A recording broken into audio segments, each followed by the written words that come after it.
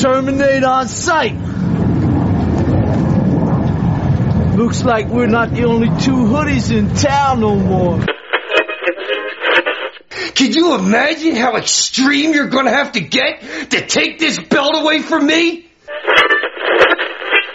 Let me personally dedicate this one chokeslam to Bill Mother Alfonso. Get ready, because the gangster's in, and the gangster's gonna rule ECW. Take us out to the brawl game. Take us out to the crowd. Take us out to the brawl game, Johnny, because we just want to get loud. Take us out to the brawl game, Johnny. Take us out to the ring. Because if we don't come back with these belts, you know it don't mean a damn thing. So let's root for the homeboys. Because if we don't win, it's a shame. It's a 1, 2, 3 count, you're out. In the public enemy's game. We'll bring our bats. You just make sure you bring your balls. Hello and welcome to the Wrestling 20 Years Ago podcast for section 3 of this month's show, focusing on ECW. I am a bit big in the belly, a bit big in the hiney, but my name is Del Muir, and I am joined by the man of the hour, the man with the power, Bobby Bamber. Bob, hello. Good evening, Del. How are you? Very well, very well. We were meant to be joined by a third party, but we weren't involved in them. They've seemingly done a sabu this month, Bob, and just took the loyalty elsewhere for a higher paying job. He did at least tell us he wasn't going to be here. Well, that's true. We didn't need to leave voicemails on his phone. No, and he's not in Japan, so there's that as well. Well, there's that, yep. Another solid month, Bob, for ECW. Starting off with the news, I'm going to fire off to yourself here, Bob, if you want to kick us off with the news for this month. I will do indeed. Shane Douglas is set to finish up with ECW on July the 1st with a contract from the WWF ready for him to sign. It said that relations between Douglas and Paul Heyman have broken down in recent months to the point where they're finding it difficult to work together. Douglas will likely enter the WWF as a heel and is already slated to work with Shawn Michaels later this year. And also we've got a couple of newcomers related to ECW TV this month. First off, we've got Bill Alfonso, the former WWF official, played quite a big part in this month's Hardcore TV, often appearing to ruin some of the moments that we've come to love from ECW. These included what many believe to be the crowning of a new ECW champion in Cactus Jack. He'd knocked out the champion Sandman for a count of 10, was declared the new champion, but then Alfonso came out, demanded that the match continue, and after quoting the rules, he would then restart the match. Sandman would go on to retain the title in somewhat dubious circumstances, but we will have a review of that later on. And another familiar face to add to June's Hardcore TV is a repackaged Taz. Gone are the furry singlet and the Taz Maniac moniker, and in their place is a straight up beat down submission machine, gone down just called Taz. Goes back to his colour commentary spot last month, which spoke about on the show, and it kind of sees him present a more realistic on-screen persona. And last up for possibly familiar faces, ECW unveiled a pretty deadly looking new tag team this month who've already made their mark in the champions, the Public Enemy. New Jack and Mustafa, perhaps known to others from Smoky Mountain Wrestling as the Gangsters, debuted this month, and the two of them, as I said, have already laid out Johnny and Rocco and are set for their first title match next month. And after talk of familiar faces appearing in ECW for June, one who may not be appearing in the near future is Chris Benoit. The Canadian went east this month for a tryout with the WWF. He faced Bob Holly in a dark match. At this time, Benoit remains uncontracted, but we'll be having discussion over potential signees and suitors for him and others at the end of the show. Hey, Jim! Hey, Johnny! What are you doing dressed up like that? I told you to take that stuff off the plate. What? No, he didn't. I told you to take that goofy-looking suit off when you got off the plane. You know very well that the Emperor of Japan gave me this here sword. That means something. Yeah, but when you take that silly costume off, you're back in the United States now. But you know, in the land of the rising sun. They said Public Enemy, Ichiban. Oh, dude, that Johnny thinks he's bisexual. That's bilingual, goofy. Sorry, Johnny. Where you been? I've been shopping. You know, down there, that sporting goods store had that big sign in the window. Said, going out of business, everything must go to the public. Oh, so you went in and you went going shopping and now you's gone. Exactly, baby. Exactly. Got some good stuff. Got some good stuff. Yeah, look right here. These be right here. Super Polygrip, Converse, AstroTurf, Leaping High, baseball shoes. That's a fine looking shoe. We're gonna look good in the hood with these baby. Hot stuff too, baby. It's here, B. Oh, baseball hat. Tigers. Y'all need that hat, Johnny, for the ball game. But no, I found this out. You gonna love this one. These here be big league sunglasses for baseball players. You know why? Look this, Rocco. Because they gotta catch lights. Stadium lights. They like come down from the side, catch the ball. No, I think I just stick with our glasses, Johnny. I like mine better. What's up, Rocco? Hey, wait a minute, Johnny. You ain't been drinking that sake in Ken, have you? I gotta watch this boy close, because in Japan he was drinking lots of that sake, and he gets crazy on it. Hey, I'm gonna hit me some balls. Oh, you ready now? Okay, Price, let's wait for the ball game, because we ain't played in 8 months. What's that, Johnny? Let's get that big league chew. Everybody knows big leagues, baby. Chew, big league chew. That ain't no chew, Johnny. This is the real chew. Right here ain't no big league chew. You gotta have the real thing. You must think I'm nuts. If nobody can recognize the Philly blood, Johnny Grunge can recognize the Philly blood. Oh, that's fast. Yeah, baby. Well, Johnny, I'm ready. So that's the news. Cracking on with the TV review for the month. We start on June the 6th. And pretty much summing up ECW this month, just no messing about. We cut straight into the broadcast and we're right into a brawl between Hack Myers and Hitman Tony Stetson, the Broad Street Bully. Bully's in command of Myers earlier on, the crowd just lambasting heat at him. A low blow gets Myers back in control, but after 2 top rope fist drops he can't get the win.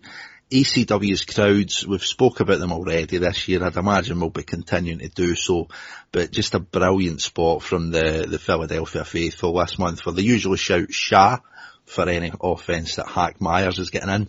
This month they upped their game and started chanting "shit" for anyone else was getting in, so Tony Stetson gets those crowd chants. A nice high spot at the end, Myers diving onto Stetson's face down into the mat with both knees from the top rope for the win. We then get a quick recap of last month's TV title rematch between Eddie Guerrero and Dean Malenko. Big focus on this one though, as we said in the news, it is on Taz. Come back to his colour commentary spots, try to build him up as a big deal, and it's really just showing a further push in this new Taz with the highlights of a terrific match, but with that focus being on Peterson Archer or Taz and colour commentary. Then get a brilliant Paulie Dangerously promo talking again about Taz. He says he doesn't need a gimmick, compares him to Charles Barkley and Dennis Rodman of the NBA. He said Taz just needs to be Taz, no gimmicks required. The Tazmaniac is dead. Long live Taz.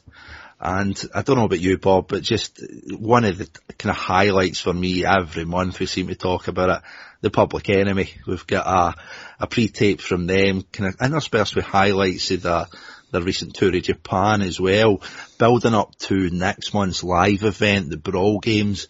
We get a bit of a recap for Joey Styles, breaking down what that includes. So we'll look forward to reviewing that next month when the Public Enemy bring that fight into the ECW arena. We've got Johnny Grunge, just brilliant, standing in a local cage for their practicing baseball. Johnny's got the dressing gown on, trying to act as if it's a kimono. He's got a samurai sword, and he's showing Rocco Rocky's new sunglasses. He's had to buy these because the arenas that they're going to be filling in the near future, those arena lights are going to be blinding him. Now back to, as Bob was saying at the start of our news, we've got a Shane Douglas recap, kind of building up more the kind of aftermath of a potential leaving for Shane Douglas, and it's focusing on Bill Alfonso. It shows him from last month ending the ending of the Tommy Dreamer and Raven match, when that was stopped by Bill Alfonso. We've then got Todd Gordon again saying that ECW has no rules, and we've then got the table bump and the barbed wire fist from the Cactus Jack and Sandman title match from last month. So it could well be one of the last matches that we're going to see Shane Douglas in ECW, all going according to plan. He may well be in WWF in the future, but one of the last matches that we saw was him coming in, the fans chanting Shane is dead as he comes in for his match with the Sandman. We've got a brawl to start. Sandman's previously bust up his head in the night before. Joey Styles actually reveals that this was Sandman's second defence of the evening. It was actually the live event after that match with Cactus Jack that had appeared earlier. Reviewed that at the end of last month's show, but this is the follow-up from the same night. Pretty slow match, really. Sandman's just legitimately selling really heavy in the injuries he's got. Obviously that bust-up head that Douglas is working over early as well. Lovely bit for Shane Douglas where he actually goes over the top rope, skins the cat, then gets Sandman, who's still in the ring, into a head scissors, launches him to the outside and then follows it up with a flying tope. Nice sell from Joey Styles in the commentary position as well, selling that history with Ricky Steamboat that Shane Douglas has. That's obviously something he'd picked up from his mentor along the way. Franchise staying in control, gets a springboard crossbody onto a flattened Sandman, only gets a 2 count. Champion then takes it to the outside, whips Douglas into the guardrail and then suplexes him onto it. Sandman gets a table, puts Douglas on it, drops him, and kind of lays him onto the concrete just on the top of this table that's set up on the outside. So standing vertical suplex from Sandman, but he doesn't capitalise and get the pin. There's a scoop slam of Shane Douglas, gets him sent on from the apron. Sandman misses his top rope leg drop, and Douglas again just starts to work over that head in the corner, busting him up again with his feet. Sandman versus Douglas's belly to belly, but as Franchise gets a foot in the rope, down comes Cactus Jack, shoves it off, and Bill Alfonso tells the referee to restart the match. So first week of the month, we've got Bill Alfonso already kind of stating his claim for being possibly one of the top heels in the business at the minute. When Cactus shoves off that foot of Shane Douglas's, the match gets restarted. Cactus blocks a cane shot from Sandman when he goes to hit Alfonso.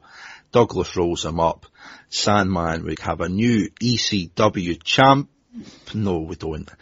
The referee argues with Bill Alfonso, and what was the name of the referee, Bob? Oh, Mike somebody, wasn't it? Jim Molyneux, was it? Let me have a look, you might be right. Can't remember. The two of them fight amongst themselves. We don't. John Finnegan. Yeah, we don't. That's where I got Mike from. I was thinking that. Jim Molyneux, I had in my head. I'm sure there's somebody else that's pretty regular in the ECW, but the two of them start fighting amongst themselves. Cactus obviously isn't the ECW champion, as we thought he may well be, but then the referees argue amongst themselves. Cactus and Douglas then look as if they're going to set off, but the shooter Dean Malenko runs out, attacks Jack, he gets run off by Tommy Dreamer. Raven and Steve Richards come out, they beat down Dreamer and Cactus, and a DDT leaves Tommy out cold as we fade to black. Bob, I just want to discuss something quickly on this, just the last bit of the first week of Hardcore TV. Joey Styles revealed that this was the Sandman's second defence of the evening. Anybody that heard the show last month would have heard, obviously, the kind of mental spot with the table where Sandman gets launched over the rope head first with a table landing on top of him. We've then got Cactus Jack coming out, wrapping his full arm and his fist in particular in barbed wire. Should Sandman be defending a belt 2 times after that was the first match? No. It's really the long and short answer, I suppose. Particularly after that bump, but generally I don't think it's particularly productive to have these double title defenses. It kind of made sense given that, it's like, well, he's got, Douglas has got claim to a shot at the championship, which, he hadn't had before this one. Yeah. And, Cactus Jackie's the guy, the number one contender, if you like. So it makes sense, but I think it's kind of, if you're gonna do 2 matches in one night, then you're gonna have to tone them down. And I wouldn't have done it. Let's say that, long story short. But, I suppose the question that I'm really more getting to at the brunt of this, Bob, is, do you think this builds up Sandman as like a warrior, as somebody that's there to defend his honour and fight to the death, or do you think it just kind of dismisses what Cactus Jack had already went through? Do you think it makes him look weak, or does it just further dilute this use of the word extreme that we use? I suppose that's my real question. I've probably got comments more pertaining to other things this month regarding whether they're diluting the extreme brand. I don't know. If it comes across on TV like it's 2 separate weeks, then I don't think it matters as much. The logistics of stuff at live events that translates to TV, I don't think you're all that worried about. I don't think it devalues Sandman, or really the other guys when you watch the 2 matches they go through. To pass comment briefly on the match that we'd just seen, I actually thought this was about as good as this combination, this pairing was ever going to get, in terms of, you could tell that Douglas was working harder than usual to try and drag a below average match out of Sandman. Whether he got there or not, I'm not quite sure, but they both worked hard, and you could tell that Douglas was perhaps trying a few things that in amongst or up against other opponents he wouldn't have done. Decent effort, and as I say, I don't know whether the fact that this was his second match translated all that heavily to television. I don't know whether your average viewer was going, this is his second match in the night, given that it was a different show. That's true, and it's definitely something that's pretty unique about ECW as well. We're having that TV setup where it is really just highlights for these live super shows that they're having. So maybe I've just looked a wee bit too much into that, but thanks for your thoughts, Bob. Moving on, we've got June 13th, and it starts again with a recap of April's Hostile City Showdown when we've got Terry Funk. Bob, I've got a bone to pick with you here. You said this match would never make it to TV. I was pretty shocked to see it. We've got Terry Funk flying about with a flaming branding iron. He's going to Cactus Jack. There's a couple of times where we think Cactus might be catching on fire, as we spoke about at the time. But again, it's really just acting as a bit of a further build to this Cactus Shane Douglas story. I would add these were highlights. Well, that is true. My comments are pertaining to the full match, so I'm still incredible. Very edited highlights at that as well.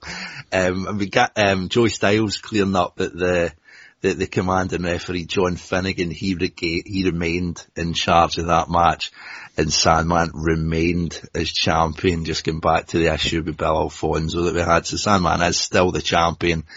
And then we've just got a really phenomenal Cactus Jack promo at this point, which I'm sure we'll be hearing at some point during the show if we haven't already. Well, I'll tell you what, Dale, we might as well just put it in now. I've talked about quite a few things the past several weeks right here on ECW television. Friendship, family, pride, and World Heavyweight Championships. Well, this Saturday night, they don't exactly apply. Because this Saturday night, Sandman, when the ropes go down and the barbed wire goes all around, we get to explore a very dark side of my personality. A side I'm not so proud of, but a side I can't deny. And very deep in my heart, Sandman, there lies a lust for blood that I can't deny. And there lies a lust for blood that you won't be able to run away from. Because we're not just talking man against man. We're talking man against thing. And in my life, Sandman, there's never made a thing that made me feel this sick and this good at the same time as the wire that stands before you. In the memory of Eddie Gilbert, the fans remember they had to cut Cactus Jack down. My loving wife and my side, hoping our man would still be alive. And I consider that match, Sandman, the greatest night in my life. You ask me, Sandman, they say, uneasy lies the hand that wears the crown. Well, you're damn right. Because we better both lie awake at night. But the difference between you and me, Sandman, is I don't need 16 beers to step into the ring. I don't need 16 beers to lower my inhibitions because I don't have a damn one to begin with. So you tell me, Sandman, you tell me, how bad do you really want to remain the world champion? And how bad do you want to remain on this earth?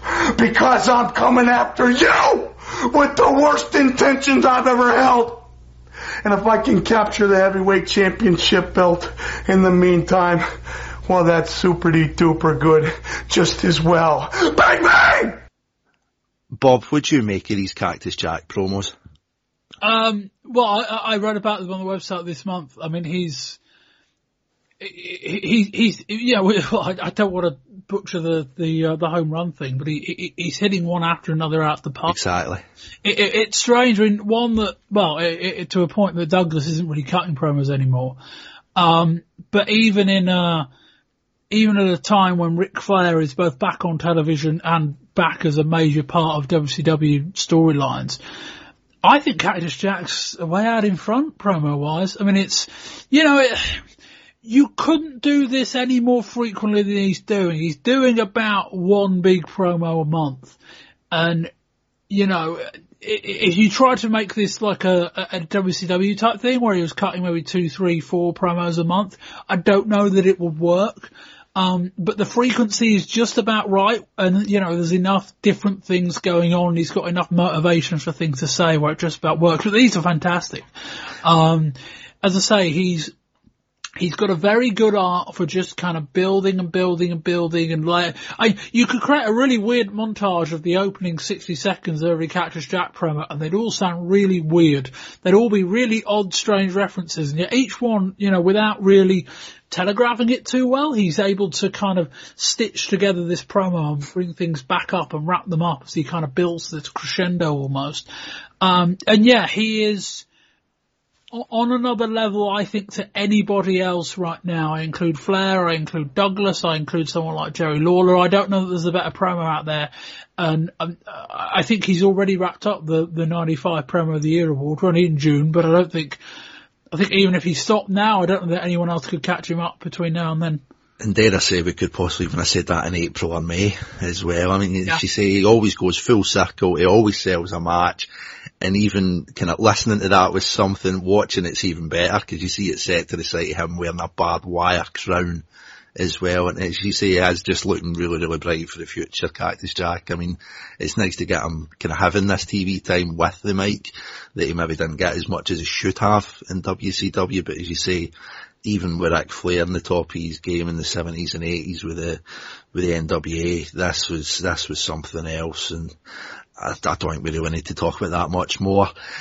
Joey Styles, cutting back to him after Cactus, talks up the tag division, some couple of pending matches, talks through that program situation for next month, as we spoke about, and the pending outcomes of these matches as well. So talking up the tag division, we then start with a match, and it's the Public Enemy champions. They're going up against the Pitbulls, and the stipulation of this one is a double dog collar match. For any old school fans, going back to the 70s and 80s, you can find a dog collar match in kind of most commonly Memphis, I would have thought. But looking at this one, it's a tag team affair. So we've got Steve Richards now bringing out the Pitbulls at the start. They're now aligned with the Raven in the crowd as ever behind the Public Enemy. So Johnny Grunge really coming on with the microphone at the start of this match as well. Todd Gordon's out here as well, selling this double dog collar stipulation. Rocco is going to be tied up with Pitbull 2, and Johnny is going to be tied to Pitbull 1 with the dog collars on a leash, and both of them will be tied to each other for the remainder of the match. Pretty slow start, but Grunge and Pitbull 1 go to the outside. 2 then misses an axe handle onto Rocco. Rock goes for a power bomb, gets a near fall pretty early, but then Rocco gets outside, chokes out 2 over the guardrail and hits him with a soda can and a rolling pin. Back with Johnny Grunge, there's a couple of frying pan shots to Pitbull, 1 from him. Johnny then goes to splash him from the apron, and the both of them are already gushing blood at this point. Back in the ring, Steve Richards passes a table in. Pitbull 2 power slams Rocco from the top of the table that's placed in the turnbuckle, gets a near fall. We then cut to commercial. After that, Rocco then moonsaults Pitbull 2 through the table, and the fans chant, "Fuck Sabu." Harking back to Sabu, no showing, don't need him, we've got Flyboy Rocco Rock. Well, it's also a more general hark back to that's a Sabu-esque move. Well, that's it. Anybody that does anything remotely similar, like a seated senton or the moonsault for the top rope, they don't need Sabu, they don't want Sabu, they've got what they have. And also the table fact, I think, is probably just as much any about kind that of as well. tables, chairs, anything that's getting used. Fuck Sabu, we don't need them, we've got these guys, which is admirable to an extent. I'm sure they would maybe still kind of have a wee bit of a pop for him if he came back, but as we are at the minute, we don't need him. We've got Flyboy Rocco Rock. So talking with Rocco, we get back up to the Eagle's Nest, up with Joey Styles, and Rocco hits a senton, but misses the lady at the table, and they both bleed as well, so we've now got all 4 gushing blood at this point. Pitbull 2 manages to suplex Rocco through the table, but there's no referee for the cover. Referee's tied up in the ring with Pitbull 1 and Johnny Grunge. So Pitbull 1 hits Johnny with a chair. The enemy then launched the Pitbulls onto Steve Richards in the apron through a table on the outside, which the fans love. Both Pitbulls go for suplexes, but Johnny gets pinned and Rocco pins Pitbull 2. So as per the rules, the enemy get 5 minutes alone with Steve Richards because the referee counted Rocco pinning Pitbull 2. But after the fight, Steve gets the upper hand because the two of them have obviously just been brawling around the full arena and they're gushing blood. Steve gets early hand, Steve Richards, but the enemy managed to turn it around, start laying into Richards, and the crowd yell for blood.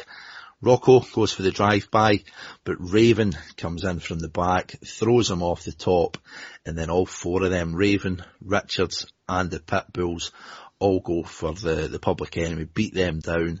Tommy Dreamer comes out, tries to get the upper hand back in the favour of the Public Enemy, but he gets his hands on Raven, but Richards blasts Tommy with a chair. Beulah, watching from the apron, quite happy what's happening. Luna Vachon then runs out to try and batter Steve Richards and succeeds. Dreamer again pile drives Beulah, and the innovator of violence and the newfound queen of extreme stand tall. Bob, where do you see this feud going with Dreamer and Richards? I mean, we spoke with Dreamer and Raven, we spoke about trying to keep this fresh for how long it's been going on. I was thinking this was actually quite a good way to do it. We're kind of tying in the Pitbulls with Raven and Richards, but then just having Dreamer in at the end, it kind of keeps that still quite fresh, I thought. Yeah, they've basically taken the approach that, well, to a point, they've kind of put the Raven and Dreamer thing not on hold, but they've kind of said, okay, we can keep it going, but we can have them feuding with other people at the same time and in amongst other programs. Because if you're gonna you've got 6 months in, you might as well try and go for the year. If you're gonna get that far, you're gonna need enough layers, and because ultimately, eventually, this is going to end with Dreamer pinning, Dreamer facing Raven one-on-one, maybe inside a cage, I don't know, but eventually you've got to strip all the layers back, and eventually Dreamer's got to win. So that's fair enough, but I think if you're going to go real long with this, because I think if a feud goes, I don't think the feud has actually been all that brilliant. As a whole, it's been very good. And maybe, in a few months' time when it finishes, we'll reflect on it being very good. But it's moved fairly slowly, and it's been a case of Dreamer gets close to the win, but they can't get the job done. You do that a few times, you add in a few extra stories, and there are some things we've got to develop later in the thing. But yeah, no, I like what I like what they're doing with it, and I think it's important as well. You can kind of keep this feud bubbling under for a while these two almost do go off and do other things. Yeah, and I mean, just keeping up this pace that we've got so far for ECW this month. On to the kind of last bit of the... Shall we review the match, Del? Shall we talk about that? I mean, by all means, but what did you make of this kind of double collar situation? I want to give both teams a lot of praise for working bloody hard. Yeah. And you're actually putting on a pretty good match as well, you know, in terms of this is the kind of thing which can end up just being like an archetypal ECW brawl, dare I say archetypal. But yeah, they all work very hard. They came up with enough innovative spots where the match felt fresh. We've seen before, you know, dog collar strap type matches where it can almost be a hindrance. In this case, it wasn't. In this case, they were able to do enough with it, but, you know, the quote unquote chain, or the chain between the dog collars was long enough where both teams could still really do what they wanted. Difficult to follow along on TV, but again, yeah, we have to always say, you know, that part of it is for the fans in the arena. I'm sure they had a great time, and I thought the exchange around the I don't want to call it the stage, really, the Eagle's Nest, I guess you'd say, the bit by the hard camera position, with the bit where you've got Rocco Rock kind of not at the top of the ladder, but kind of stood on a ladder that's propped up against a ledge, like a step ladder almost. And then you've got a table laid out, and you've got one of the pit bulls, I think number 2 at the bottom. Yeah. He kind of pulls him, he yanks him down, and then Rocco Rock does another Sabu type spot going flying through a table. Yeah, really good match. I've got some bigger issues with how sustainable all this is and whether, you know, how much further you can go with all this stuff, but I think we'll touch on that later in the show. But in terms of the match itself, really well done to all 4 guys involved. The finish was what it was, and, you know, there's another point that I mentioned before, that they're still surviving too many big spots, even in a tag situation. But yeah, be interested to know what you think, Del.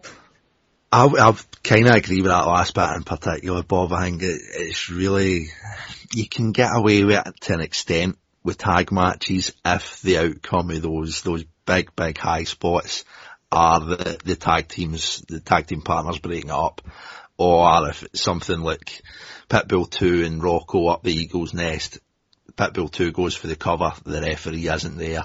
Things like that you can get away with, but when the 4 of them's gushing blood, working their arses off, kind of just going hell for leather in the full match, and then there's like huge spots getting just dismissed with 2 counts and things, and then the ending when we've spoken before about Paul Heyman, not Paul E, but Paul Heyman trying to stay away from these kind of dodgy finishes and kind of unclean finishes. I kind of agree. He's not. Yeah. I mean, that's like, whatever we said in the news a few months ago either was a red herring or it was just incorrect, cause that's not happening. Yep. But I mean, as you say, just absolutely hats off to the work ethic. I mean, the dog collar stip's a lot like a cage match sometimes, but it really can be a hindrance to the guys involved in it. But as you say, the 4 of them absolutely worked sweat and tears off themselves, and blood, obviously, but it's just an absolute testament to the work ethic of these guys that's in this roster, where they are prepared to do quite literally anything just for the entertainment of that crowd and the TV audience. I think it does definitely come across as well, maybe not as much as the live crowd, but when your main focus as a business is the live crowd, you can certainly understand that. And go back to last month, Bob, just to kind of finish off the June 13th show with a wee bit of drama, a bit of Days of Your Lives last month when with Sandman and Douglas and Cactus back in the locker room with kind of da-da-da moment this month. June 13th finishes up with Johnny and Rocco, the Public Enemy. They're back in the hood, showing off their new car. Johnny's got a new car, he's showing it off to Rocco. But they see a tag. Were they in the hood or were they just like outside the ECW arena? They might have been the ECW arena. They were getting in a car, so I'm assuming they were maybe not directly outside, but I'm assuming they were close. That's that. They're maybe just outside after the show or before the show. I always just assume when I see the Enemy they're in the hood because they are the kings of the hood. But are they, Bob? We've got another tag sprayed on the wall and it looks like there's another pair of hoodies about. who may well have it in for the Public Enemy. Yeah, it said TPETOS, which they recognised as the Public Enemy terminate on sight. Come on, T. I got ourselves a pretty automobile. You get the bags in there? I got all the bags. We rolling empty, my man. It's nice. You driving? No, you drive, Johnny. I buy a shotgun. I ain't got no license. You ain't got no license either. Yeah, but I get 5, Johnny. You only get 1 if they catch you. I drive. Don't give me no hard time. Just drive. Rocco. Johnny, don't give me no hard time. Just get in there and drive. Rocco! What, Johnny? We'll be tagging on us, Chi. Oh, Johnny. I don't feel so good. Rocco, I know TPE. We the Public Enemy. Explain. What's going on, Chi? Johnny, I don't like this, but... What's wrong? TOS. Terminate on sight. Looks like we're not the only 2 hoodies in town no more. So, cracking on with the month of Hardcore TV, we then go on to June 20th and continuing just a hectic month for ECW this month. Really no fat to trim in the TV product at all this month. We start with Hitman Tony Stetson, the Broad Street Bully, and he's going up against a New Jersey Devil, who is basically a local jobber dressed up as one of the local NHL guys. He comes out, gets the quick win, but then we see 911, who comes out, does a choke slam onto the Devil, then follows it up with 3 more. So we've got 4 choke slams to this poor man. Bob, I talk about this every month, but I genuinely think 911's choke slam might well be my favourite move in the business at this point. I don't know about you. Oh, yeah, you're right. And it's really convincing the way he delivers it as well. I mean, you see sometimes with these choke slams getting done where it kind of looks pretty weak by the time that they come back down to the mat, but this man delivers it. Yeah, I mean, what I think helps is that ECW is a roster where the average height is, maybe just shy of 6 foot. There's a lot of guys in there that aren't that tall. And it's not to say 911 is short. He's not. I think he's about 6'9". But it I wouldn't helps. want to meet him. No, but it helps when you're tall, when all the other guys aren't that tall, and that you stand out a bit more. Even Ron Simmons comes in as a really big bloke in ECW. In WCW, he's just above average. So I think that helps. But yeah, I'd say that's right up there in terms of effective moves. Nothing else really comes to mind, I would say. Yeah, and I mean, kind of moving on again, we just get another quick match where we get Mikey Whipwreck managing to go over a kind of 500-pound monster that he was in the ring with. So we've got Tony Stetson getting the win, Mikey Whipwreck getting a win. And next up, we've cut to in-ring, and it's Todd Gordon, Commissioner Gordon, and Bill Alfonso arguing in the middle of the ring. They get to shoving eventually, and half the locker room then runs out and has to hold Gordon back. We get another debutant going up against Hack Myers. Bit more of a story with this one. Hack Myers in the ring, goes for the win with an almost Undertaker-esque leg drop, but the opponent that he's going up with, the Vampire Warrior, gets a win with a DDT. Steve Richards, everyone's kind of lovable Rogue, comes out, aligns himself with the Vampire Warrior, and it's then declared that, the Vampire Warrior declares that Luna Vachon is his woman, and he wants Tommy Dreamer to get his hands off her. It's then revealed by Joey Styles that the Vampire Warrior is none other than Miss Luna Vachon's estranged husband. Where is Jerry Springer when you need him, Bob? Yes. To be fair, in terms of casting a husband for Luna, they did a pretty good job here. This was what I was imagining. Yeah, whoever cast it needs to get out of Philly and go to Hollywood, because my God, if you to pick your stereotypical man/beast for Luna, the Vampire Warrior's up there. And I mean, next up, it's a first for me, I think, in my time reviewing Extreme Championship Wrestling, Bob. We've got a woman versus woman, a women's match in Philadelphia. It's Beulah going up against the aforementioned Luna Vachon. Beulah comes out, full gimmick as usual, little short skirt, nice little blouse on, starts teasing the crowd, strips down to a leotard, obviously playing up to possibly the best legs in the business, maybe yourself or me, Bob. Luna comes out, quite the opposite. I think we know where this is going. She's looking pumped.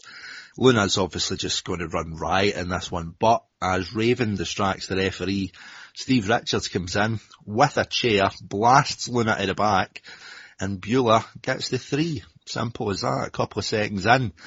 We then get Raven. Can I point out a little bit of absurdity in all this? Not that certainly, Bob, there's plenty to pick. Not that it really matters, but the implication here was that the referee was chatting / distracted by Raven and Beulah, which allowed Richards to come in from the other side of the ring and smack Luna over the back with a chair. All well and good, but given that Luna was probably 2 feet away from the referee and the chair made it sound like a slightly low-level gunshot as it hit her, I don't buy the idea the referee didn't see or hear that. Are you starting to be on Bill Alfonso's side in this company, Bob? There's another one at the end of this show where I'm like, look, for all Bill Alfonso's heel tendencies, there are a couple of occasions where he has a very good point. We'll come to another one at the end of this June 20th show. Carry on. Yeah. So Beulah gets the unexpected win over Luna. We then get Raven, the henchman, coming back into the ring. DDT's Luna, loads that boot up as we've seen at the start of this Tommy Dreamer feud, and punts Luna in the head. Tommy Dreamer runs out where he's trying to save his accomplice in Luna, but he then gets his fingers broken by Raven for his troubles. This was just an amazing visual with Tommy just writhing about in pain. It really looks convincing. They do it brilliantly. The hands are covered in blood. And we then go to the outside. Raven then handcuffs Luna to the ropes, grabs a chair, but then Tommy manages, ever the hero, to crawl over, gets in front of Luna, and takes the hit. Bob, where's the Vampire Warrior here? Luna's getting DDT'd, punted in the head. Our defender is getting his hands broken. We've seen the Vampire Warrior at the start of this show. He wants Tommy Dreamer to get his hands off his woman. He's apparently aligned with Raven and Richards. Where was he at this point? Neutral, I would guess, given that his woman was getting attacked, but she was getting attacked in part by his cohort. So I don't know, is the answer in short. That was the first question that came to my head. I couldn't really get my head around that, but you've explained it reasonably well, so I'll move on. So moving on, we've then got the 6-man tag, as promised earlier in the evening. We've got Raven and the Pitbulls going up against Too Cold Scorpio, the new Taz, and Tommy Dreamer. But obviously, as we were previous to the commercial, Tommy Dreamer's pretty much no state to continue. So out to a hero's welcome comes none other than the Shaman, Hack Myers. Comes out to cover for Tommy, but everyone's favourite referee, Bill Alfonso, comes out, sends Myers to the back, big heat from the crowd. The 3 of them, Raven and the Pitbulls, start to work over Scorpio. Taz comes out then after he's introduced to suplex them all, and Taz, at this stage, first time we're seeing him in ring with this new repackaged look, looks a lot more legitimate with that Black Norn singlet. No fur anymore, no Tasmaniac, but Paul E is still by his side. So the faces managed to work over Pitbull too. Styles really putting them over well in the commentary. Raven gets a bit of momentum on Scorpio, and the Bulls tag in quickly. Scorpio hits a monkey flip and a beautiful modified arm drag. Taz gets back in, battles with Raven, hot tag to Scorpio, who cleans house. Pitch perfect moonsault as ever from Too Cold to Pitbull 2, but Pitbull 1 comes in, breaks up the pin. And there's a funny spot on the outside where Paul E berates a girl with a Steve Richards sign.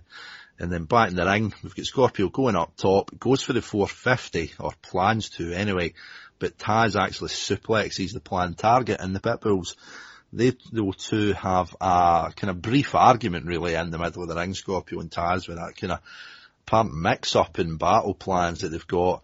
As they have that argument, Raven drags Beulah and Richards to the back. So it's the Pitbulls They're in the ring, they lay out Taz, but they then get distracted when they're looking to see where Ravens went. Taz gets the Pitbulls onto the second rope, and I think it was Pitbull 2, gets a second rope suplex down to the mat, gets the win. Taz and Too Cold overcome the odds and win the handicap match. Post-match, we've then got Paulie building up Taz again, but Scorpio blows up it dangerously, smacks him, goes for Taz, but then just gets a beautiful T-bone suplex for his cheek. Bob, this is the first we've seen Taz in ring since the Tazmaniac gimmick. What do you make him? Very good. I like what they've done with it. I mean, we talk about, you know, ECW trying to be like, not like, the WWF and not overdoing their characters, and Tazmaniac was one of the few guys left who, you know, had that big kind of furry singlet on and the hair and, you know, the idea, you know, there was the bit, was it, when he was, God, I forgot about Jason, it was not been on TV for a while. Back when he was feuding with Jason, when he kind of like started eating a bit of wall, and there was a bit where he kind of like took a chunk out of his face, or at least he tried to. And it was all a bit like, yeah, they're trying to portray Taz as almost like unhuman. I think there was one point where... Yeah, Paulie went on holiday, went to the rainforest, found Taz and brought him back to wrestle. Yeah. And I don't know how sustainable that is, and I don't know how much that works in a company that's trying to be very realistic and not trying to have too many overt characters. I don't know how well necessarily that would have worked. But yeah, this was very good, and I thought the kind of the Scorpio Taz kind of breakup type thing, I thought that came across quite well as well. Yep. And I mean, again, just non-stop for ECW this full month. As soon as we've got that, Scorpio hitting Paulie, Taz suplexing him, we're straight back into the ring, cut to the Public Enemy. They're in the ring, crowd lap them up as ever, dancing along with the entrance music. We then get Axel Rotten coming out with his barbed wire bat. He gets a mic again, kind of similar to Johnny Grunge earlier in the month. It's kind of actually really polished in the last couple of months that we've seen in his feud with Ian, and then now talking solo. He just really coming across really well, tries to build himself up as the real king of hardcore, and his mystery partner for the evening to go up against the Enemy. It's none other than his brother Ian, the Bad Breed. They're back. But, again, who comes out? Bill Alfonso. Goes back to January's breakup stipulation. Again, threatens to shut down ECW for breach of contract. Bob, he's an absolute prick, Bill Alfonso, but he does it amazingly. Well, he is a prick, but this was perfectly reasonable. This is the kind of thing that ECW would criticise other companies for, a lack of attention to detail, a lack of drawing back on history. You know, as much as when Axel came out and he said, I'm going to tag my brother Ian, as much as I went, that's quite logical. They've gone back to the idea that the only other good redeemable feature about either of these men, while they're not wrestling each other, is wrestling together. And then it was like, yeah, but he's right. They split up, they'll never team again. And then what followed was kind of like, okay, yeah, I'll just about go with that. When you'll explain what followed now. Exactly. I mean, what basically happens is Axel's out with that barbed wire bat. He says he's here for a fight, but if he's not allowed to team with Ian, then he'll just fight him. So the two of them brawl to the back. The Public Enemy dance. I think they brought out the arena, don't they? They just kind of go out the door. Right through to the back, out a fire exit into the street, God knows where they end up, next to a dumpster, covered in blood and picking barbs out of their skin, I would imagine. But we've got a lovely nice ending, Bob. We've got the Public Enemy dancing in the ring. Crowd, luckily this time behind the guardrails after previous issues that Johnny and Rocco's had with the fans dancing in the ring. But they're dancing, the fans are dancing, everybody's happy, the credits start rolling. But just to kind of carry on with this beautiful soap opera that we've got with this this drama from the hood, Public Enemy's dancing in the ring. A pair of hoodies, the pair of hoodies from last week, are revealed as the Gangsters, New Jack and Mustafa from Smoky Mountain Wrestling. What did you make of this for a debut, Bob? Just this kind of couple of seconds that we had. Yeah, very good.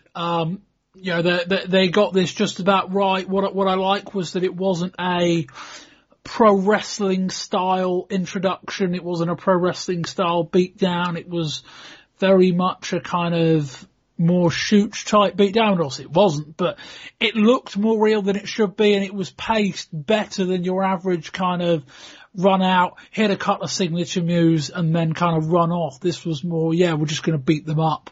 And I mean, moving straight on to the June 27 show, Bob, you're right. I mean, it really just came in right at the death in June 20th. The credits were already rolling before we even seen New Jack and Mustafa come in.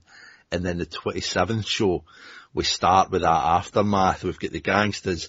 They've already laid out the Public Enemy. But instead of it being a security officer or a local jobber coming out with a uniform on to take New Jack and Mustafa out, we get two cops coming out. They cuff New Jack and Mustafa, escort them for the building. As you say, I mean, I just thought it was a really, really cool atmosphere in the crowd where they legit didn't quite know what was happening. And then even when we've spoken about it before, we try to transfer that kind of level of investment from the live audience over to the TV audience. We're then in the lucky position where we get Joey Styles backstage, really somber, really kind of selling this as it was really an invasion. And it really came across well. It builds up New Jack and Mustafa, gives their real names, gives them their history, and tying it in with the Public Enemy. They're a tag title match already sanctioned, and that's going to be coming up in the next couple of weeks. I mean, just the full angle, Bob. I thought this was amazing how they'd done this. Yeah, really well paced. I think Styles' promo gave the implication that they weren't going to show us most of the beatdown, which I think is quite clever, but I suspect we might get that next week. I mean, basically Styles said that, you know, we've been discussing all week whether we think we should air this or not, so I guess that's fair enough. But yeah, a very, very well done introduction in that they didn't overdo it. I'm not sure I love the idea of them getting a title shot straight away. I don't know that I love it. I mean, I guess you could say, well, if the Public Enemy were asked for comment, you know, within a week, they say, yes, get them in a ring and we'll prove we're better than them. I might be tempted almost to have, you know, if we're going to deploy Bill Alfonso, this might be the kind of situation where I'd say, look, these guys have been arrested, we're not going to let them appear in the ring. That kind of thing. Build up to the match a bit more, don't just go for it straight away. A minor critique, I think the debut's been excellent, and it's a classic example almost to a point of less is more. And it's just one of those things again, like the repackaging of Taz, it's one of these things that ECW just do well. I mean, you look at the World Heavyweight Champion at the minute in ECW, you've got the Sandman there, used to be a surfer. You get Tommy Dreamer, used to come out in his little singlet, be a good looking guy, former frat boy. They're just total different entities now, the same as they've done with Taz. And I mean, looking back to possibly one of your, and definitely one of my kind of top 5 or 10 day, well, reappearances, I suppose you would call it, with Terry Funk. Going back to the turn of the year, this stuff with the gangsters has just been done brilliantly as well, and it's ECW just playing up to their strengths as usual. They do things that no one else does, and it comes across as just unbelievably fresh to a bit of a jilted audience at this minute with pro wrestling. ECW just do the right things the right way, and it comes across brilliantly. Oh man, Bill, you pinned Luna, and Raven, you broke Freedom Spear. It was the coolest. Crucifixion, vindication, absolution, and just one short step away from complete and total revenge. Tommy Dreamer, I feel your pain. Luna Vachon, I feel your pain. It's so liberating. I'm starting to feel good myself. Quote the Raven, nevermore. So I mean, moving on in the 27th show, we've got Tommy Dreamer, and he's going to be going up against the Vampire Warrior. So right off for the start, we got a bulldog to Dreamer in the aisleway onto the concrete. Luna then, a bit torn, attacks Vampire with a chair. Tommy's cut to the head already from that bulldog, but he manages to get back in control with a frying pan, low blow to the Vampire Warrior. There's a throwaway slam, then batters Vampire with a steel rod. Tommy then repays that aisleway bulldog, and they again get up to the Eagle's Nest. Tommy Dreamer hits the Vampire with a chair, takes a couple of shots to the back, and then both of them are now bleeding. Lunard's just looking untorn for the ring as the two of them's brawling it, and the crowd shouting from the middle ropes. They get back to ringside. Luna then kind of wipes the blood from her husband's face and then tastes it. Vampire again getting back into command in the ring. A chair gets set up in the middle, but Tommy manages to run onto it, jumps, hits a Vampire with a diving DDT for the win, and the crowd chant, "He's hardcore." Now, Bob, we spoke about this. I thought they'd done really well with this ending here. We spoke about it earlier on when we were getting high spots and it was 2 counts and it wasn't going anywhere. I thought Luna had played her part brilliantly. The two of them, it did genuinely look like a blood feud, and that ending I thought was really good. It was a perfect bit to stop the match, and it was really well delivered for both of them, I thought. Yeah, just a nice match, and nice to see Dreamer win one. It doesn't feel like that happens all that frequently at the moment. Certainly not in singles competition, but no, an effective angle, and again, kind of another, Luna came in last month as a bolt on to this program with Raven, and now Dreamer's got a match with Vampire Warrior, not against Raven, so it's almost like a good way of continuing the feud without just doing X versus Y.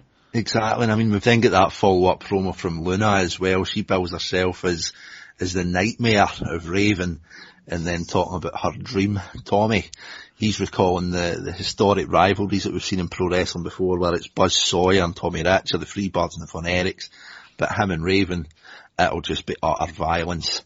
Now, moving on to kind of one of my favourite parts of the hardcore TV show, Bob, the Extreme Encyclopedia.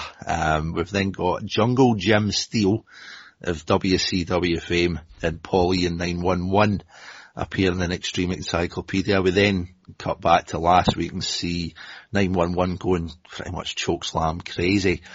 Jungle Jim Steele makes his entrance. The fans turn their back on him, and it's kind of nice of him to, I thought, recycle the Tasmaniac's old furry singlet for this guy, Bob. Do you want to give everybody a wee bit of history?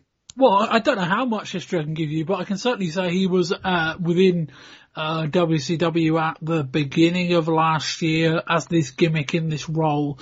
I think he made it to pay-per-view. I've got a feeling maybe Johnny B. Bad last February. I don't know whether I might be plucking that from in there. I'm pretty sure he wrestled one match for WCW on pay-per-view. And yeah, but this is an existing gimmick, even though it is a horrid gimmick. I mean, it's, we'll get enough. I mean, you'll wrap up Paul Heyman's comments at the end of this segment. But this is the original WCW knockoff of the Ultimate Warrior. And yes. Then there's references to the current WCW knockoff of the Ultimate Warrior. And I don't know which one's worse.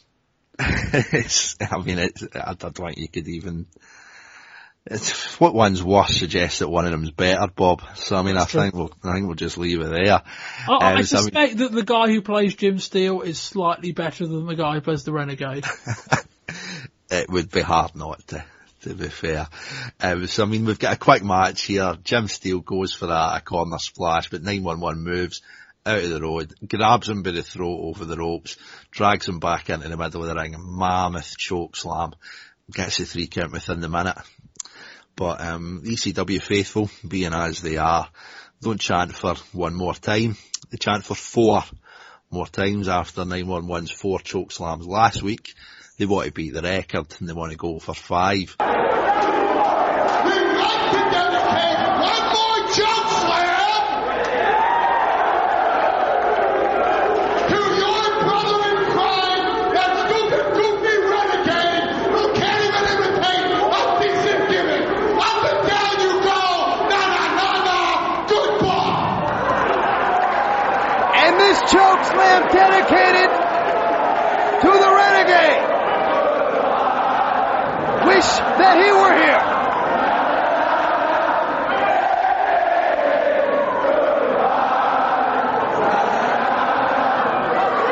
Fourth choke slam for Jungle Jim Steele. A record-tying fourth choke slam.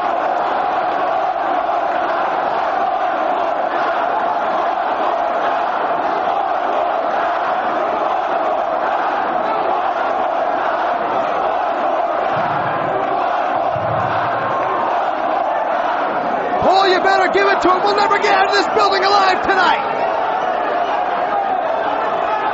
I will forgive Shane Douglas for wearing a Monday Night Raw t-shirt. I will even one day, but I'm not going to give you another choke slam. Enough is enough. Let's go.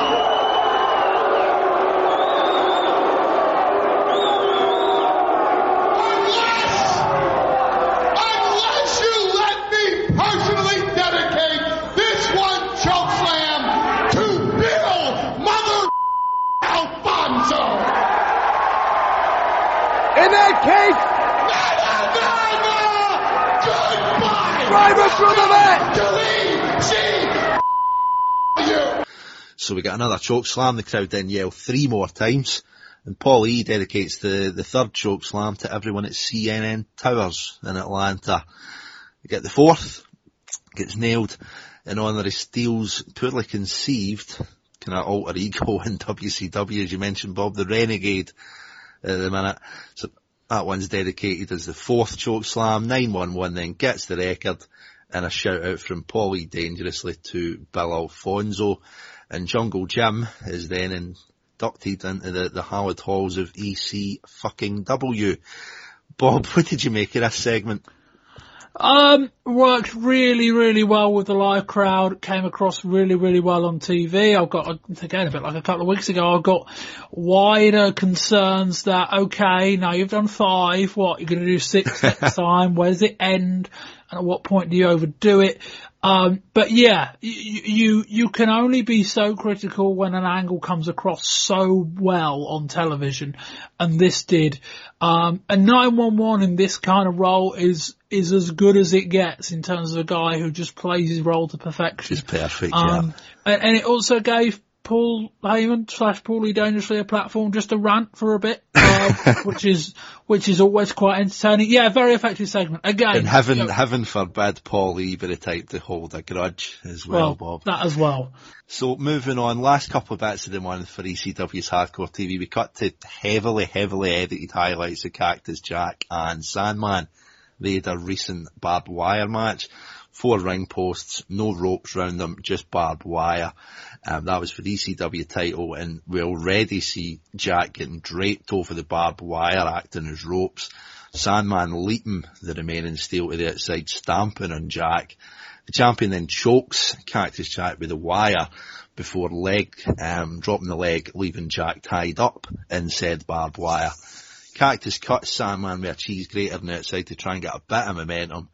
But he lays out Sandman, wraps up that fist with barbed wire as we've seen last month, nails the Sandman. The Sandman's on Dream Street for, I don't know how long you want to count, 10, 20, 30 seconds. As per the knockout, we have a new ECW chat. No, we don't. Good old Bill Alfonso comes out, cites the rules and title changes with a 10 count, same as a count out, doesn't order a title change, and orders a continuance of the match. Cactus is just suffocated at this point with barbed wire right in his throat. A pretty worryingly long time. He gets launched to the outside through the barbed wire on the other side of the ring, and Alfonso calls for the bell. Commissioner Gordon again charges the ring at this point. Referee Jim Molyneux actually strips off his referee top, goes for Alfonso, but the scourge of ECW then actually levels Todd Gordon, knocks him out, runs away to the back. Bob, he's kind of got a point again here. It was purely a count-out victory. Bill Alfonso with a point again? Well, it wasn't a count-out victory. It was a guy who can't answer a 10 count. There is that would count in a Texas death match. A WCW version of it.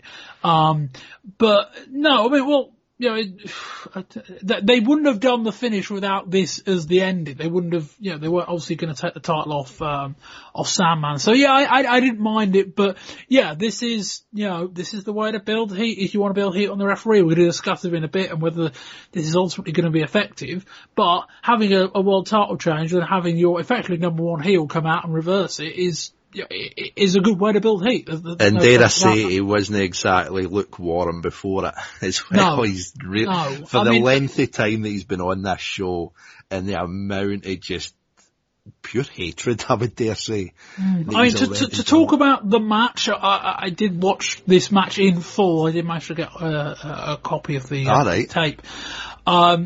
You haven't missed much compared to what makes it to TV. Those edited highlights are more, we're going to take out some of the much slower moments of the match. I didn't actually think it was all that good. Live arena reports I've read in the Torch suggested that people really enjoyed it and people in the arena really enjoyed it. But to me, it was a very, very overly slow kind of, you know, because you've only got a few different gimmicks you can do with the barbed wire thing, and there's a lot you can't do. And so it ends up being like, it's almost like a match without a ring, which isn't really much of a match. Well, I guess in ECW it can be.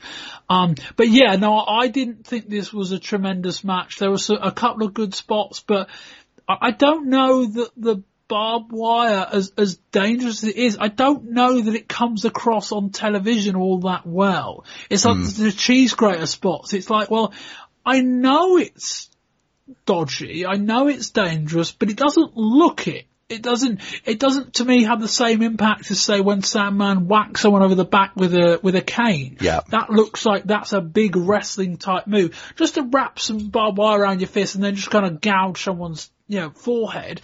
It's dangerous, but to me it isn't dangerous in the right way. And yeah, this match wasn't all that, I didn't think. Just my opinion. I think other people would have. No, I think that's fair enough. And I mean, you can see how that's been transferred onto the TV output as well, Bob. I mean, dare I say they learned that lesson the hard way when they booked the Tully Blanchard match in January. They know what sells, they know what's good, and they know what ain't. And they can masterfully edit that into a couple of minutes on TV as opposed to drawing that out as a full kind of match. And especially when you're trying to get this Bill Alfonso kind of storyline over as well. We're kind of standing in for the rules. Why would he let that go on? Why would it be a big long match? I think they sold it brilliantly, and as you say, it maybe wasn't the best kind of TV match when it comes across through a TV, and for us kind of going several thousand miles, it maybe doesn't transfer quite as well as when you're stood a couple of feet away from it and you can kind of taste the blood coming off of these guys. I mean, I think they just edit it as good as ever when they kind of know what their audience wants to see. They give you just enough, and then they don't want you to get to a state where you're seeing too much and maybe getting tired of it. And I mean, just the last couple of bits of the month for Hardcore TV, we've got a really, really good pre-tape promo from the Sandman, sitting smoking in a darkened room saying he's getting used to this full champion situation. And we then get a very brief look at New Jack and Mustafa. We hear from them for the first time. They close out the month. They're standing on Johnny Grunge's new car that he was showing to Rocco earlier in the month. And they call the Public Enemy the original pranksters. And New Jack and Mustafa, they are the original gangsters. Bob, really good month for TV overall. What do you think?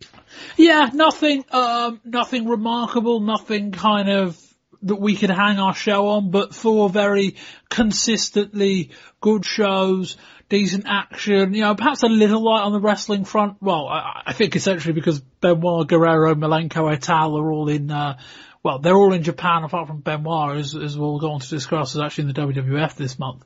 But yeah, a lot of the wrestling guys weren't there, so it was very much a kind of brawl heavy month. And yeah, as we'll discuss in a minute, a good month, but some concerns as well about, you know, next month and the month after, but we'll come to that in a minute. Everybody thinks it's a fluke. Well, I know it's no fluke. Woman knows it's not a fluke. You might think it is because all you see is a beer drinking, cigarette smoking, pool hustling scumbag with the world's heavyweight champion, Shane Douglas, that college-educated, history-teaching, professor of the mat wrestler. I beat him. I not only beat him, I beat him and his best friend, Cactus Jack, on the same night. And you know what? Now that I think about it, it wasn't even that hard. Cactus Jack, I gotta give you a little credit. You're one tough SOB. Barbed wire match, you were this close to becoming world heavyweight champion. For so long in my career, I never cared about winning. I never cared about pinning somebody to the mat. All I wanted to do was get into a good fight, smoke my cigarettes, drink my beer, check out my woman, and swing a big stick. I got some bad news for all yous. I'm starting to like this. It doesn't get any better being the heavyweight champion of the world. I'm starting to feel it in my heart every time I go out to the ring. I've never been so happy. Can you imagine how extreme you're going to have to get to take this belt away from me? Now that I like being heavyweight champion of the world. So, Bob, just wrapping up the show for this month, a couple of things we've kind of touched on briefly in the show, but I just want to kind of talk about them again, just before we kind of get on to kind of almost looking into the crystal ball and try to predict the roster of ECW in the next couple of months.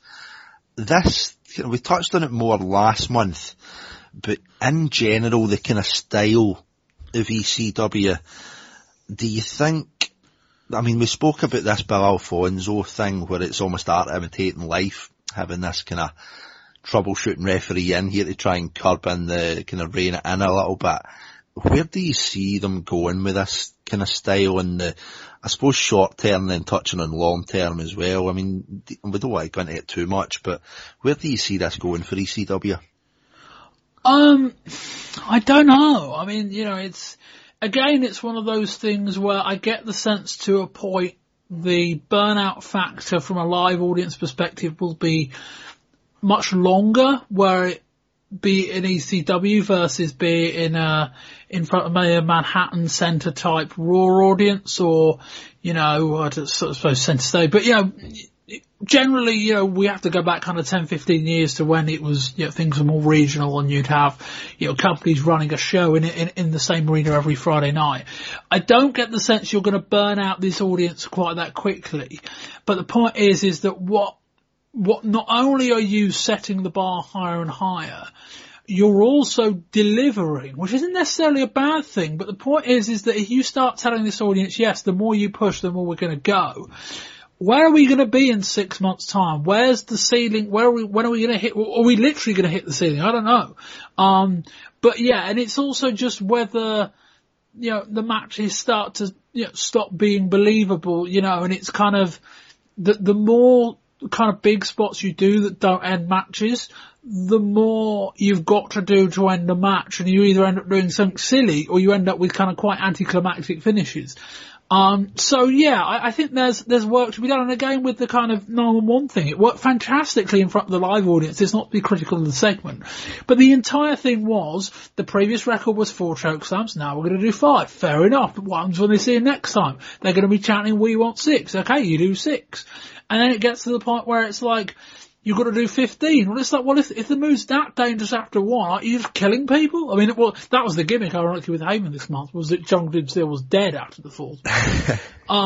But yeah, it's a risk and reward thing and a long-term situation of, is this all worth it? And are they going to be smart enough to kind of see the wood from the trees and just be able to say, look, we can't keep going here, because what eventually happens is you just end up making it really difficult to pop an audience. That's what happens, because there is a ceiling.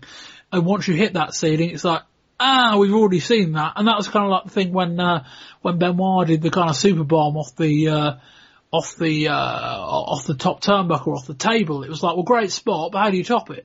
Yeah. And you get to the point where it's like, well, you can't. And then it's like, well, okay, now what? That would be my concern. And the full kind of crowd investment in that Jungle Jim Steel angle, where it was, they were quite happy at 5, he'd broke the record. Do you think they would have been that happy to stop him at 5 if they didn't at least think, but probably know, that next week they're going to be going for 6? Because I don't think so. I think you're right. The next time 911 appears, they're going to want 6. Exactly. I mean, they've kind of been educated to an extent, whether they know it or not, but they've been educated, ECW audience, where I think they know when 911 can come out. I don't think anybody's under the illusion that 911's sitting backstage on a bucket at the curtain just ready for the 911 chant, and then he's going to go. They know when they're going to get that 911 chant. They know he's going to come out. They know he's going to do the choke slam spot, which was originally maybe 1 or 2 or a double choke slam. Now it's getting to the 4 and 5 stages. If you listen to that crowd for long enough, they would quite happily book the show into a car crash. And I mean, it's just trying to get it before that kind of old Happy Day spot, that jumping the shark spot with Fonzie, where they just want to kind of curb it in before that. And I mean, almost tying it into that, Bob, do you think that's where this Bill Alfonso situation could really be a stroke of genius, where you've got almost like you're kind of giving them, it's like a kind of carrot and stick approach, where you're kind of giving them these spots and these angles, and then you've got Bill Alfonso playing his role with perfection as this just kind of almost like a kind of headmaster coming in, or maybe like a supply teacher that thinks he's a headmaster, where it's just kind of try to kind of give them their own rules. And I mean, do you think that's maybe what the plan is in the background with this? And I mean, how do you think that character's really came across this month? It's like the first full month of having him. Well, we're in the first full month of Bill Alfonso, and yet we've still got a double dog collar match with X number of tables. We've still got a barbed wire rope match.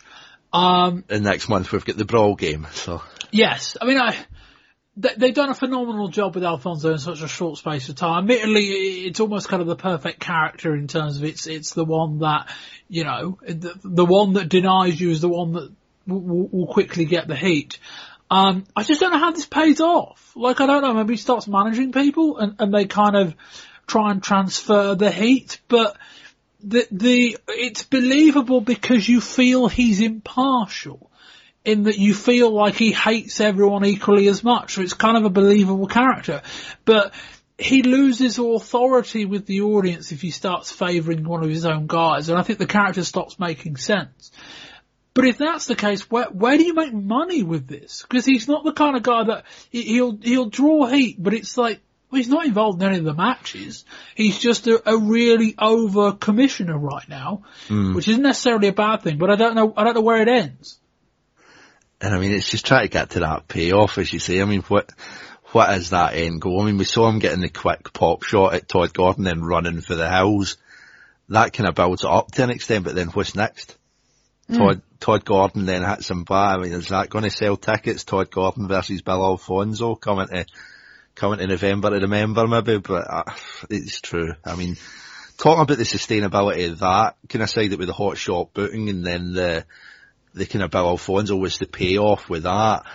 Sustainability, I think at this moment in ECW, for once, is kind of gearing away from the violence and gearing away from the kind of blood and the brawls and all that kind of stuff. I think the big worry for them at this minute, as we've seen it this month, where there wasn't really much remarkable with that. I just loved that bit with Tommy Dreamer with the broken fingers and writhing about in the ring. That Cactus Jack promo was phenomenal. Aside from that in-ring stuff, as you said yourself, there wasn't that much. And when we spoke about the crowd being educated with regards to 911 and what to expect for him, they've possibly been maybe overexposed to good wrestling as well, when we really noticed that this month with no Guerrero, no Malenko, no Benoit, no Al Snow, limited Scorpio. I think the big worry at this point for ECW going forward, Bob, has got to be this roster. Yeah, well, and no Sabu as well, let's not forget that. Well, true, Sabu's kind of hiatus, I suppose, probably the best word to use with him. I mean, we've lost a lot of kind of really solid in-ring hands this month. I mean, where do you see this roster in the next couple of months, Bob? Obviously, none of these guys are under contract. You've got a big dog in New York, you've got a big dog in Atlanta, you've even got, with the likes of Sabu in particular, you've got Japan, whether it's All Japan, New Japan, 0-1.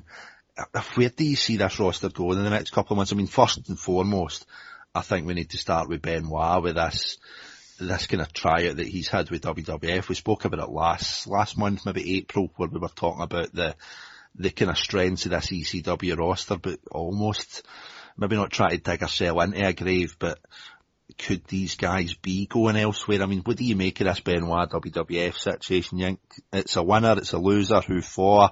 What's your thoughts? Well, we ended the month on the Benoit thing, and as much as we haven't recorded that segment, we already discussed it further on the WWF part earlier. We're recording that show Saturday, by the way, so it's difficult to forward back reference something. But yeah, Bob, I think we have a time machine that we go in every month. You can understand this conversation more than you expect. Yes, alright, fair enough. But I think where the Benoit thing left was they want him, he wants to join, but he doesn't want to give up his Japan commitments, and they don't want him to wrestle in Japan, so that might be a non-starter. But yeah, it's kind of reassuring to know they're looking at Benoit in a way, in the sense that it's like, well, he's been really good for ages now. Why is he doing it at ECW and not in one of the big two?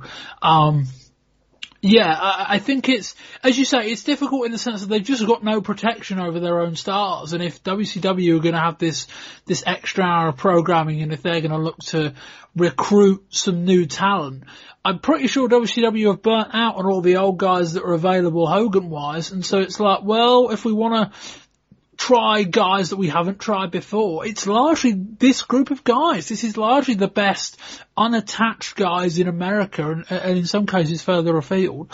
And you can see them coming in and looking at, you know, a few different names. There's a load of names under discussion. I mean, they won't sign them all. Even guys like Tommy Dreamer, who I think would be a mistake. Public Enemy, that'd be fine if we could get them against the Nasty Boys, but I don't know they're going to be able to have that kind of match in WCW that we want them to have. But yeah, it'll be interesting. Basically, I anticipate a fair amount of turnover, because I think now that there's the second Monday night program, part of it is going to be, we need to sign Benoit just to stop the others getting them, because, you know, even if you're at the top of WCW, even if for one reason or another, well, we can't really get Benoit into what we want to get him into for X, Y, or Z, the fact is I'd rather Benoit sitting on my bench than playing for the opposition. You know what I mean? And dare I say, I would rather have Benoit sitting on my throne as WWF's King of the Ring as well. Well, well said. But yeah, so I think a lot of it's almost going to be, you know, had they not been moving for a Monday night show, perhaps, you know, the situation changes. Because, you know, Benoit's been around for a few months now. He's been excellent for a long while.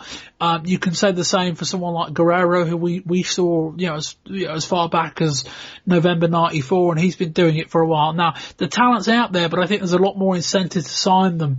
In terms of if you're WWF and you can see WCW going for a more older guy type roster, you can pick your spots more. But if it's more now, okay, WCW might be looking at these guys, we're going to have to move them up. Yeah, I can see a lot of movement, long story short. And for ECW, it's tricky. I mean, they've done a couple of things very well, which is, one, they've managed to make a lot out of very little with guys like Tommy Dreamer, Sandman, Raven, to an extent Douglas. They will back themselves in whatever situation to make the next guy, regardless of what that looks like. So I don't get the sense they're massively concerned, but equally, ECW is a really good mix generally in terms of it's a balance between having great wrestling and having great brawling and great characters and great promos and great stories. I think the great wrestling is a really good antithesis to everything else, and it's a really good thing where this very kind of smart audience can get their fix almost.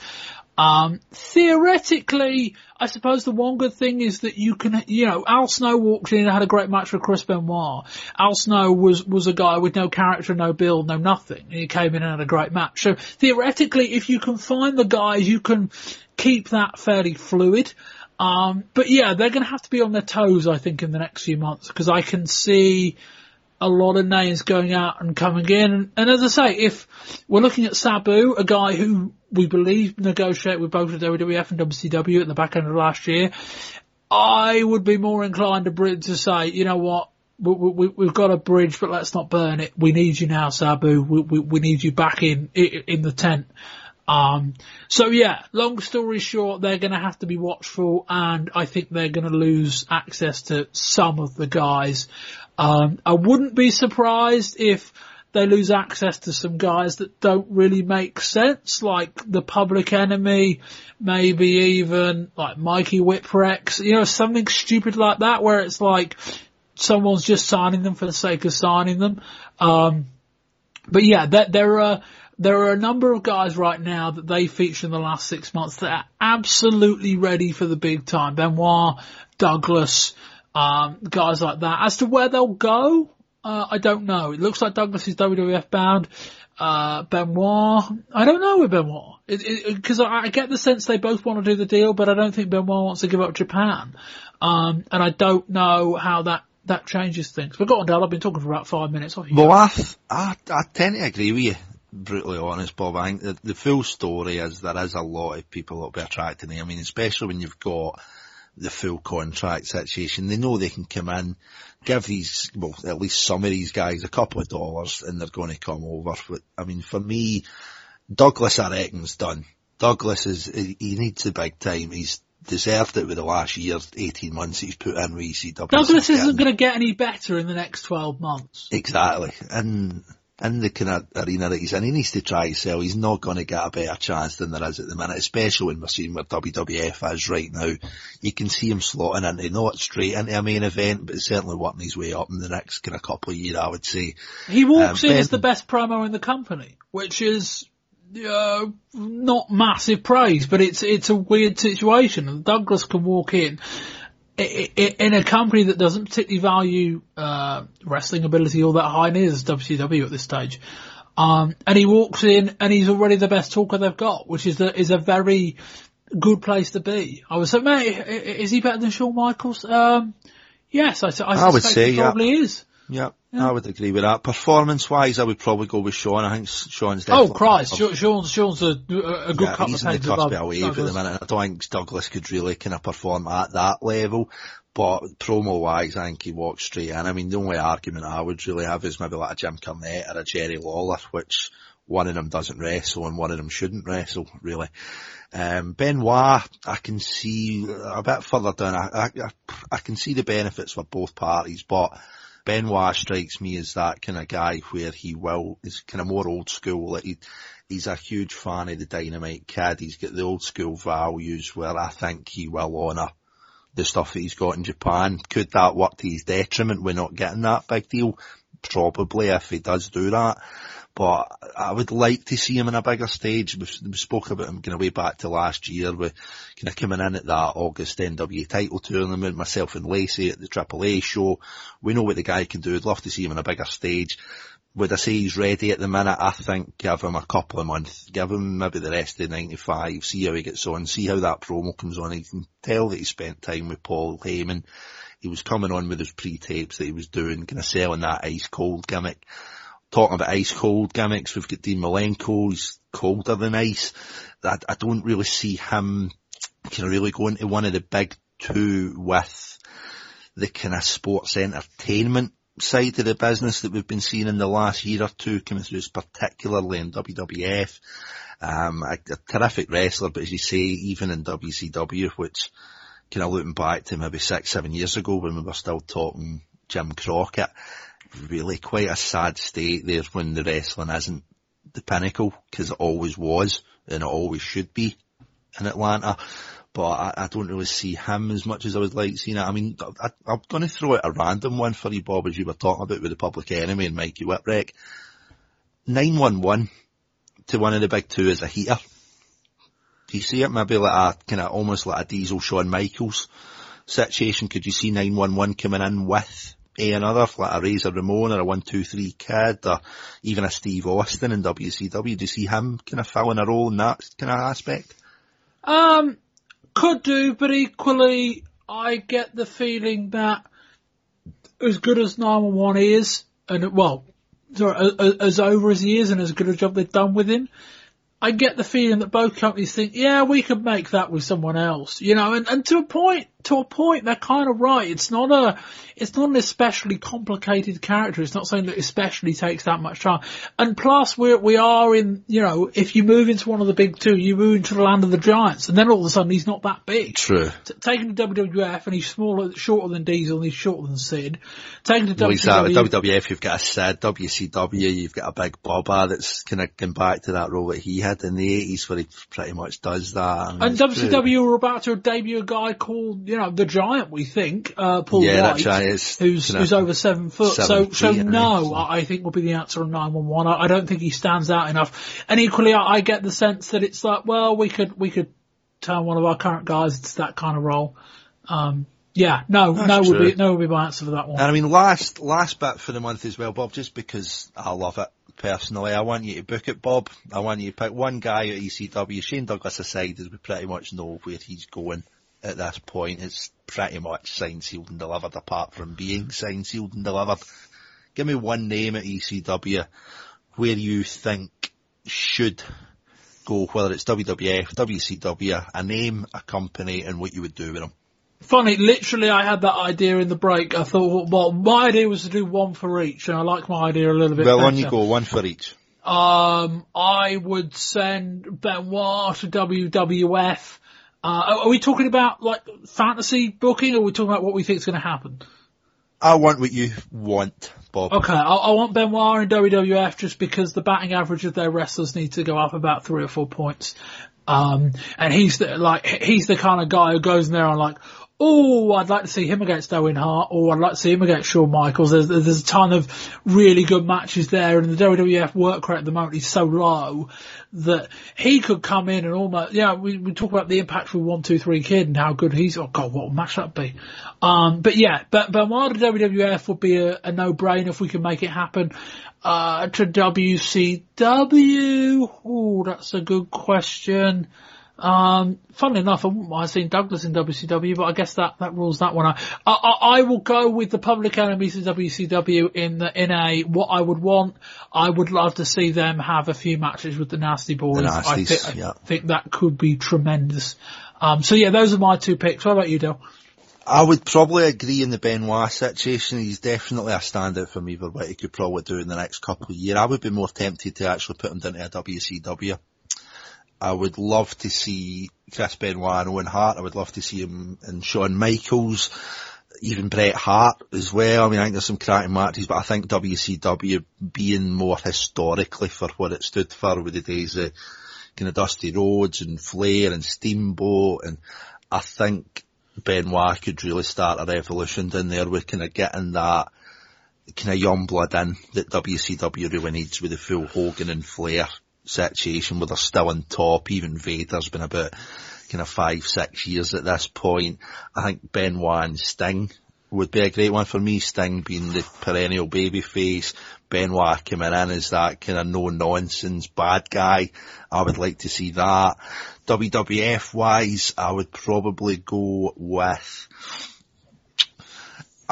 We're booking for what we want. We don't think it will happen, but we're booking what we want, Bob. I would go with Dean Malenko to WWF for the same reasons, I think, as you would say Benoit, and it's just the wrestling ability. I would like to see Benoit and Sting personally, just because I think it'd be a good match, but Malenko I think could bring so much to WWF, where it's almost shifting the tide, where it's getting away from the kind of gimmicks that we've seen kind of come out and sometimes die in the same night this year in WWF as kind of Mantor or Man Mountain Rock. I think Dean Malenko comes in, doesn't talk, puts on good matches, put him with Bret Hart, put him with Owen Hart, put him with Shawn Michaels, bring his kind of mat game up a bit, and even just seeing that partnership with Malenko being the ground game, Shawn being the kind of babyface selling, kind of high spots, athletic kind of side. And I mean, I think Malenko would almost be what a Bob Backlund they thought it was going to be with kind of getting that ground game in. So I would go with Malenko WWF, Benoit to WCW. I have one other name, Go on, which is a guy we haven't actually mentioned. I mean, to a point, fair enough, given that he was in he was in WCW less than a year ago. But I know what you're going to say, and I think Yeah. it's a very mouth-watering prospect because the man himself has come on leaps and bounds in ECW. Cactus Jack, either Yeah. side. I wouldn't, I don't think it makes much difference. I suspect that, well, I don't know. I mean, what I guess, I'd say to WWF, given that WCW had him and clearly didn't see it. But yeah, even if it was back to WCW with a renewed vigor to push him, he's probably too good right now to be down there. His kind of gimmick fits the kind of thing that WWF might repackage a bit into something that's, a little bit more character driven, but he's out there enough where I don't actually think you'd have to change a lot. You could just package him slightly differently and he'd fit right in the WWF, and he'd be excellent. So, after another thrilling episode of Book It Bob, that pretty much does us for the ECW section of this month's podcast. Obviously, do go back and listen to the WWF and WCW parts of the show if you haven't already. Bob, we're now out of the time machine, back into modern day mode. Put yourself over. Oh, okay. Yes, you can find me on Twitter at Bobby Bamba.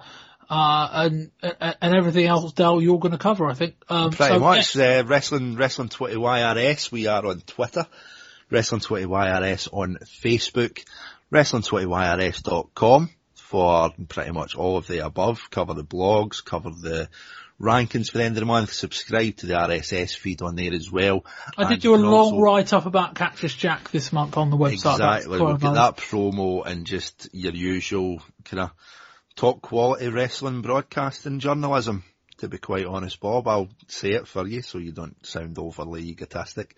Thank you very much. Kind of loads of stuff on there. Obviously sign up for that newsletter as well. We don't spam. We don't really care enough to kind of look into how we I don't can know how, spam. yeah. So We don't because we can't, which is a very different attitude. But yes, no, you sign up to our email newsletter, you'll get one email a month, just with a reminder of the podcast and a selection of the blogs. Although I'm not actually writing probably enough blogs to make a selection at the moment, it's just all of them.